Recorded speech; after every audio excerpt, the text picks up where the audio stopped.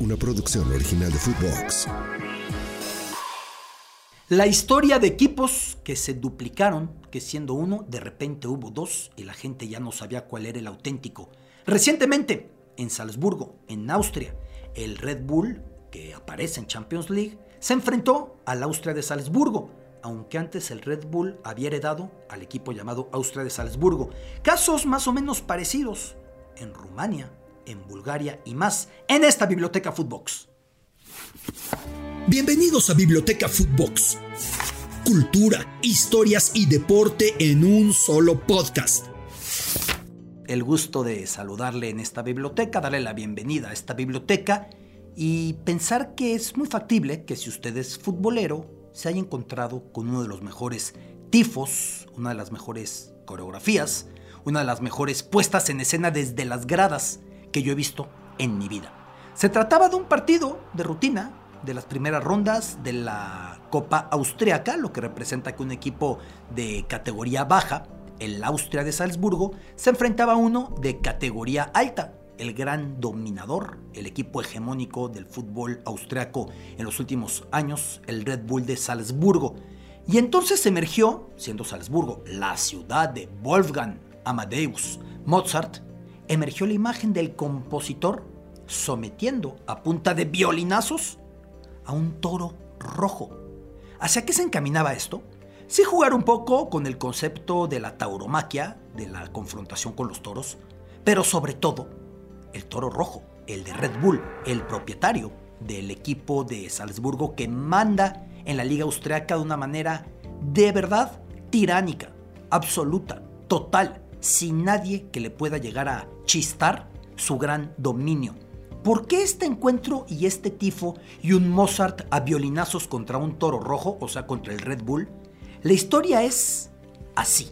El actual equipo Red Bull Salzburg, campeón en las últimas 10 ligas austriacas, campeón en 14 de las 18 ligas austriacas que ha jugado desde 2005, cuando tomó este nombre, habitual ya en la fase de grupos de la UEFA Champions League.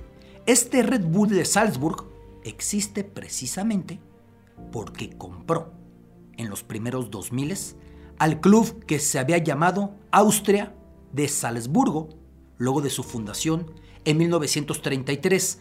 Por eso en el tifo que apareció en las gradas de Mozart había un tatuaje en el antebrazo de Mozart mientras daba violinazos al toro rojo. Y el tatuaje decía 1933. Y debajo una frase: en Salzburgo nosotros fuimos los primeros en tocar el violín. Es decir, jugar con la tradición musical de Salzburgo, jugar con el personaje central de esta ciudad austriaca, Mozart, y referirse al violín como una analogía, una metáfora del fútbol. Porque el primer equipo de Salzburgo evidentemente fue el club Austria. ¿Cuál fue la historia? Que el gigante de las bebidas energéticas, que tiene otro equipo en UEFA Champions League, el de Leipzig, tiene otro en la Major League Soccer, el de Nueva York, tiene su equipo que manda completamente hoy por hoy en el deporte motor en la Fórmula 1, con Max Verstappen por delante y Checo Pérez por detrás. Van a ser campeones a nivel escudería, constructores, van a ser campeones a nivel pilotos, ojalá que con el 1-2, ahí sí me interesa porque se trata de Checo Pérez. Pero esta empresa, que además también ha incursionado a deportes extremos, con muchísimas dinámicas de aviones haciendo acrobacias, o quizá usted recuerde a Felix Baumgartner, aquel personaje que se lanzara en paracaídas desde la estratosfera para llegar a la Tierra, todo un hito para la humanidad. Y todo patrocinado por esta empresa. Pues esta empresa adquirió al equipo que había sido el Austria de Salzburgo. Y la afición del Austria de Salzburgo, lejos de decir, pues ya nos compró Red Bull y ahora cambiamos de colores, ya no violeta sino rojo con blanco, y ahora cambiamos de todo, dijeron no, fundamos otro equipo con el mismo nombre original, Austria Salzburg, pero en 7ª división. Desde entonces, ese Austria Salzburg renacido ha ido escalando y escalando divisiones, llegó a 2ª, ahora se encuentra en 3ª. Y el destino quiso que en plena Copa Austriaca se encontrara el Austria Salzburgo renacido frente al Red Bull Salzburg que había deglutido antes al Austria Salzburgo. Evidentemente en las gradas, con ese mosaico, con ese tifo, ganó el equipo pobre, el Austria Salzburgo. En la cancha fue otra cosa, los ricos pues, son los mejores de Austria, contra un equipo de tercera y en la misma ciudad, imagínese usted, ganaron por goleada. Pero las rarezas de Salzburgo con el fútbol no se quedan acá. En esta ciudad marcada por Mozart, marcada por una arquitectura espectacular, por demás pintoresca, marcada por la cercanía respecto a Baviera, la tradición de Salzburgo es mucho más cercana a los bávaros, sus vecinos, que al resto de los austriacos, porque Viena le queda francamente lejos y Baviera le queda muy cerca. Creo que de Múnich hacia Salzburgo debe de ser hora 40 de camino, cosa así. De hecho, el primer asesor del Red Bull de Salzburg, cuando se funde el equipo, decía yo en los primeros 2000, era el mismísimo Franz Beckenbauer, y con él había llegado gente como Lothar Matthäus, gente de una tradición muy enraizada con el FC Bayern Múnich. Pues bien, ahí en Salzburgo el fútbol ha tenido más cosas muy curiosas, porque el equipo inicialmente se llamó Austria, fundado poco tiempo después de que en Viena hubiese nacido otro club llamado Austria. ¿Por qué anteponer el nombre del país al del club? Entendamos que estábamos a inicios del siglo XX y apenas al cierre del siglo XIX, por ahí de los años 1870, 1871. Se había unificado Alemania, unos 39 estados germánicos, principados, ducados, que terminaron por amalgamarse bajo el dominio prusiano para fundar esa Alemania unificada. Y el único estado germánico que no se unió en ese momento fue, precisamente, Austria, en donde reinaban los Habsburgo. Así que cuando llega el siglo XX y se dan cuenta los austriacos del crecimiento en fuerza de sus vecinos y compañeros de cultura y de idioma, los alemanes, empiezan a resaltar su orgullo de ser austriacos, más con lo que pasaba en esa ciudad de Viena, lo que pasaba culturalmente, lo que pasaba literariamente, lo que pasaba en términos de filosofía, lo que pasaba en términos de arte, lo que pasaba en términos de ideas y de vanguardia. Así que con ese orgullo es fundado el Club Austria de Viena. Algo así como, por ejemplo, tras las guerras balcánicas, las guerras que disolvieron a Yugoslavia de momento en 7 partes, surgió el equipo Croacia de Zagreb, que había sido y ha vuelto a ser el Dinamo de Zagreb. Croacia-Zagreb, de esa manera como el país. O en Cataluña, no con poca polémica, el Español de Barcelona. O en Sudamérica, pienso yo, el Argentinos Juniors. Pero no es común que un equipo de fútbol anteponga el nombre del país al de la ciudad en la que juega, como el Austria de Viena. En Alemania está el caso, aunque es muy extraño, porque suena en español o en idiomas latinos, el Alemania de Aachen, recordando que Aachen es un punto muy relevante para la historia germánica, para Carlomagno y demás, y entonces colocaron Alemania, pero así, no Deutschland en alemán, no Germany en inglés, el Alemania de Aachen. Pues bien, ahí en Austria se colocó en Viena el Club Austria de Viena, un equipo que estaba destinado a sufrir mucho, llegado el nazismo a su vecina Alemania, y sobre todo en 1938, la Anschluss, la anexión, cuando los alemanes absorbieron Austria. Finalmente Hitler había nacido en territorio austriaco, y catalogaron entonces al Club Austria de Viena como Judenklub o equipo judío. Ahí jugaba, voy con otro Mozart, en el Austria de Viena, el llamado Mozart del fútbol, el virtuoso Matthias Sindelar, también conocido como Papir, el hombre de papel, por la destreza, por la agilidad, por el drible, por el preciosismo con el que jugaba. Máxima figura de Austria, que se negó a jugar para la selección alemana, que recién había absorbido a la austriaca, y después murió, según algunas versiones, tras ser asesinado por la Gestapo, una represalia por negarse a jugar para la selección alemana que había absorbido a la suya, la austriaca. De hecho, el sorteo del Mundial 38 se realiza, ya iban Austria y Alemania por separado, termina por absorberse Austria por Alemania y queda vacante el puesto de Austria porque se convierten en la misma selección. Por mucho tiempo se dijo que lo que había pasado con este personaje, con Sindelar, había sido que se suicidó. La realidad es que no, terminó por ser asesinado. Se especuló con que sí era judío, falso, no era judío, pero sí tenía muchos amigos judíos, porque el Austria de Viena era un club con esa tradición.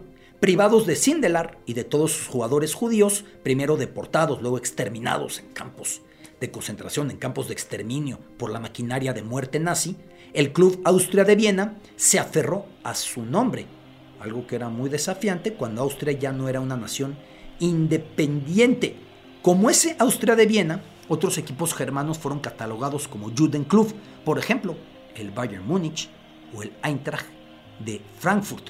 En cuanto al Austria, esa etiqueta de Judenklub obedecía también a un estereotipo, que tenía muchos judíos y que su presidente en los años 30 era de esta religión, Michael Schwarz, lo cual, pues por supuesto, terminó propiciando que el equipo fuera acechado, fuera perseguido. Eso con ese equipo Austria. Pero en Salzburgo, precisamente cuando los nazis llegaban al poder en la vecina Alemania y antes de que se diera el Anschluss, la anexión de Austria, 5 años antes, en 1933, nació otro club Austria que también quería clamar por la independencia de los austriacos, por el orgullo de ser austriaco, por la autonomía respecto a sus vecinos alemanes. Y así, el equipo de Salzburgo fue desarrollándose con muchos problemas, tantos problemas como para que llegara a estar al borde de la desaparición, como para que terminara la Segunda Guerra Mundial y una vez de vuelta a la independencia a Austria respecto a Alemania, estuvieran en instantes muy frágiles, tanto que pasaron 40 años y en 1978 este equipo fue rebautizado como equipo Casino de Salzburgo. Podemos decir que fue el pionero de vincular a marcas de apuestas o la industria de las apuestas con un equipo de fútbol, porque por mucho tiempo se decía que era conflicto de interés, que se prestaba a maños, que se prestaba a perjudicar la competitividad. Finalmente se llamó Casino de Salzburgo, pero el asunto avanzó y entonces el que puso el dinero ya no fue el casino de esta ciudad, sino una financiera de nombre Wüstenrot, y le cambiaron el nombre ahora a Wüstenrot de Salzburgo. Y siguió adelante hasta que los primeros 2000 ahora el que lo compró fue Red Bull. ¿Qué quiero decir con esto? Que Red Bull no fue el que rompió con la tradición del Austria. Desde 1978 se fue llamando según quien pusiera el dinero.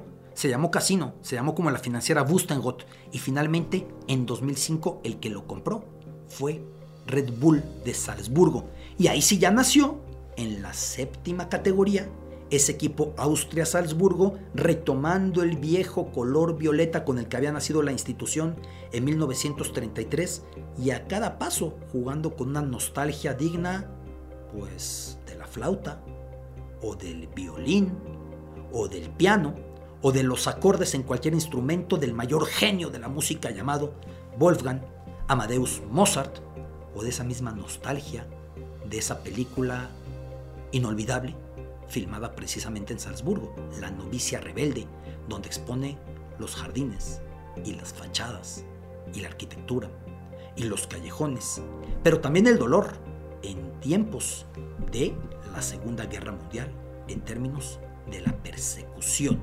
No es la única vez en que un equipo ha terminado por duplicarse. En tiempos recientes ha sucedido, por ejemplo, en ligas como la búlgara. ¿Qué ha pasado? Pues que el equipo CSKA terminó convirtiéndose en 2. ¿A qué me refiero con esto? A que el CSKA, el equipo que representaba a los soldados, al ejército en Bulgaria y que había sido el consentido del régimen en tiempos comunistas, de repente se hizo 2. Fue reciente.